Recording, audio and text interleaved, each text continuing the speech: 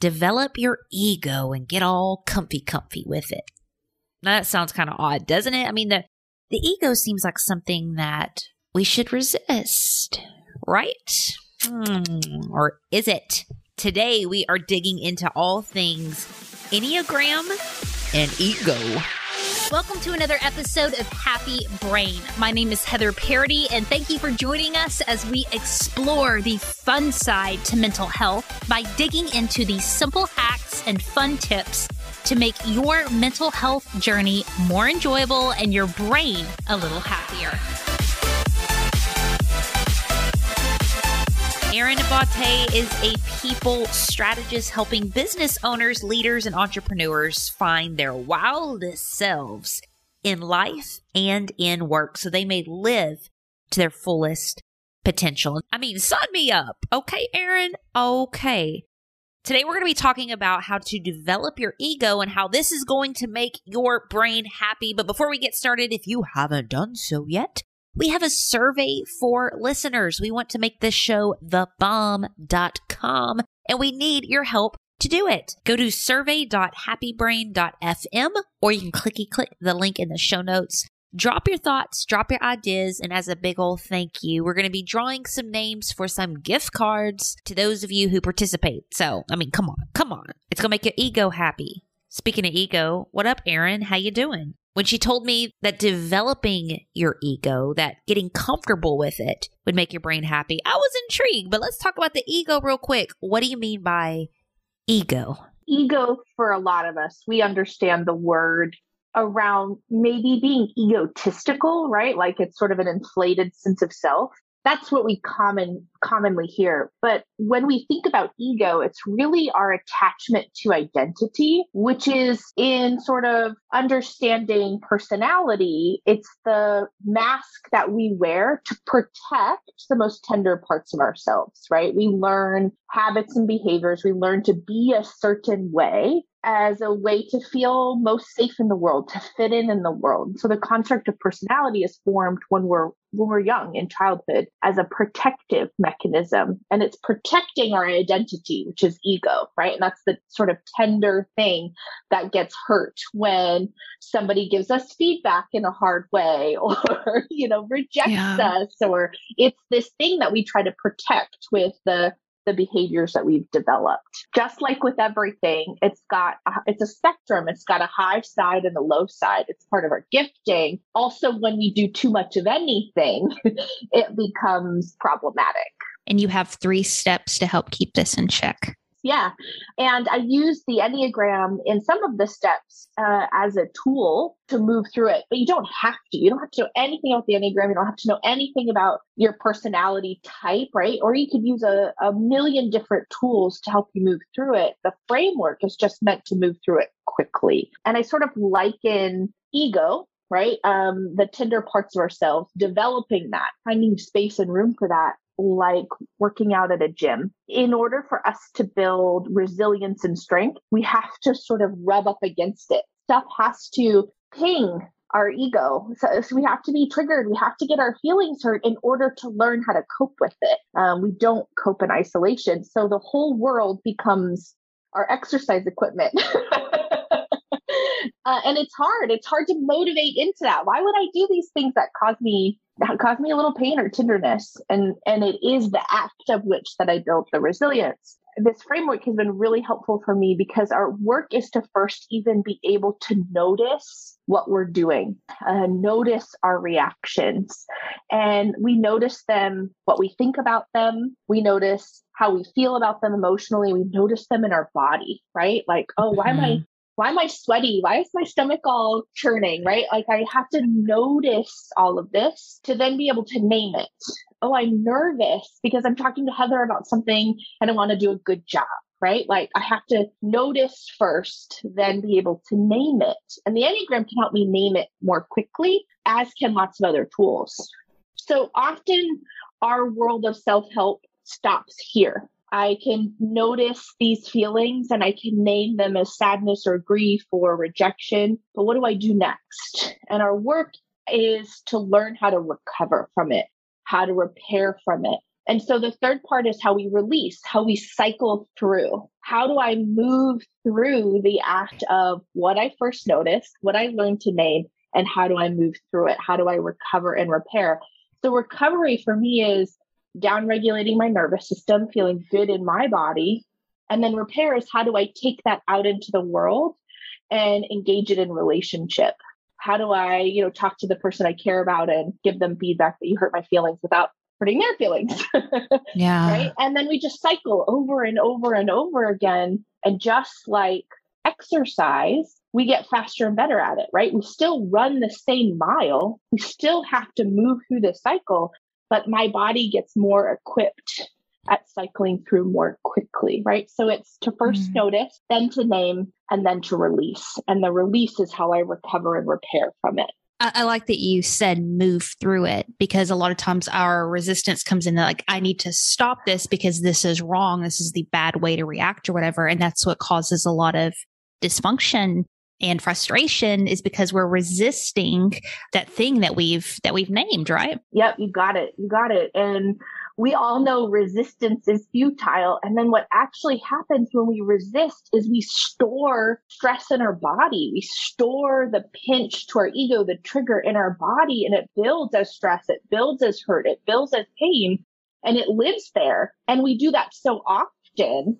that it starts to turn into other effects like anxiety or not being able to sleep or, and so the more we can learn to release and move through, the less that stays within us. Let's give an example. So coach me through this. Let me think of something that maybe what was the first step? Naming it? Yep. Naming it.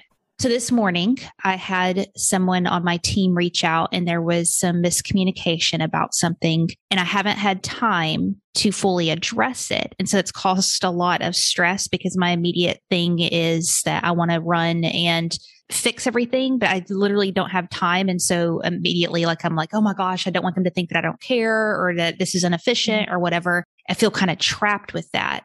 And it's hard to be fully present because my mind goes there. So that's something that happened this morning that's hard and frustrating. How would I use this to walk through that? That's perfect. And if I were to know your Enneagram type, 3. We could put your 3. Okay, I was going to guess because that sounded like a 3, a 3 experience, right? So that helps me to make it faster for you, right? What we would first do is unpack noticing, which you've already done. You feel distracted. You feel like you need to resolve it. Your interpretation is that, I'm not organized. This is inefficient. Maybe I'm not good at what I do. Yes. Right? Yes. Notice all of those experiences and then we name it. Okay. So we take those feelings and we say, okay, what might be true for you, Heather, if you feel as if, not being able to respond right away, not being able to address this, making a mistake, what might be true for you? What could you name about you that, especially as we wrap your beautiful Enneagram 3 around? Oh, you know what comes up with that. It's all like an inadequacy or worth. Bingo. And so we hold both of those things. I noticed that I made a mistake, or I'm not able to resolve this, or it's not as clean as I would like it to be. And that pings me because it makes me feel like I'm not good enough, that I'm not worthy, that I'm inadequate, because what you see about me, my outward perception, matters to me. It's how I show my worth is by being really good. I'm going to hold both of these things as my truth, and my work is to release it. Okay, so I'm going to regulate my body. This is what I do. I would take some big, deep breaths. I would relax my shoulders. I would make sure that instead of pinching downward in my body, I was making sure that my eyes could look upward. I was open so I could see the possibility. And I'd often put my hands on my heart, especially as a heart type, put my hands on my heart. And making mistakes doesn't make me unworthy. I am already worthy, just as I am, right? I would start regulating my body and my emotions, right? Because we know you're a heart type. If you're a head type, we might be regulating your head. As a body type, we might be regulating your body, right? We're going to maybe give ourselves some pressure, some touch in a way that helps open and relax. And then I center repair. First, I'm going to repair with myself because all of this is happening in me. I'm managing perception, but I'm doing this to myself. I'm going to take care of this. There will be a solution. And you know what? I'm really good at solution. I'm a 3. I'm really good at getting stuff done. This is going to get taken care of and I'm going to be okay.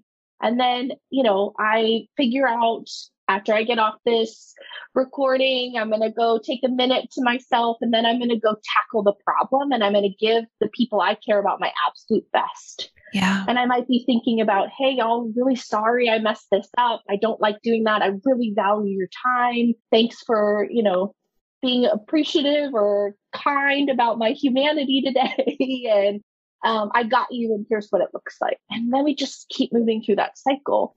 If I do what I normally do as a 3, and that's just stuff it all the way down and just get to work, now I'm holding my unworthiness while I'm working. And then my worthiness is tied to that work, not tied to me. So I go do this repair work and they don't notice it. They don't give me the, Heather, you're good. We got you. We really appreciate you. And now all of a sudden you feel pinged again and you're back in this cycle, right? My tender ego gets tied to my external worth. If I move through this, it gets tied to what I do for me, not what you do for me. Connect with Erin at livingtheenneagram.com. That is linked in the show notes. Before we go, Erin, anything else? I think our biggest work with understanding our ego is to recognize that it's an access to our whole selves. Knowing our Enneagram type is a fixation. It's where we sit. It's where we're small. It's where we've learned to be small. And by embracing that and being tender with it and learning how to use it and move through it, we actually open up and expand and we have more access to the other Enneagram types because in reality, we're whole humans. And so we should look like this muddled mess of all types, yet we get really good and conditioned at one. And so finding peace with and connecting with and being able to use your ego tenderly is sort of your doorway in to all these other beautiful resources that you have within you. Finding peace and connecting with your ego is your doorway to all the other beautiful resources within you. Is she not awesome? I felt like I went to church and therapy all in one session. Throw her some love. Her website is in the show notes. And listen, y'all, if there's a topic that you would like to see covered on Happy Brain, I want to hear from you. Go over to Instagram, find Happy Brain FM over there, slide into your girls' DMs, and let me know what you would like to see from your favorite mental health podcast. Now, listen, y'all, whether it is using this eye movement to help with your anxiety, finding belonging in an unlikely place, or developing your ego, we just hope you take a moment for yourself today, my friends, and keep that brain of yours happy. Thank you for listening to another episode of Happy Brain. If you enjoyed this, make sure you hit that subscribe button wherever you listen to podcasts. And if you have an extra second, leave us an honest review over on iTunes or your Apple podcasting app. And until next time, my friends, keep that brain of yours happy.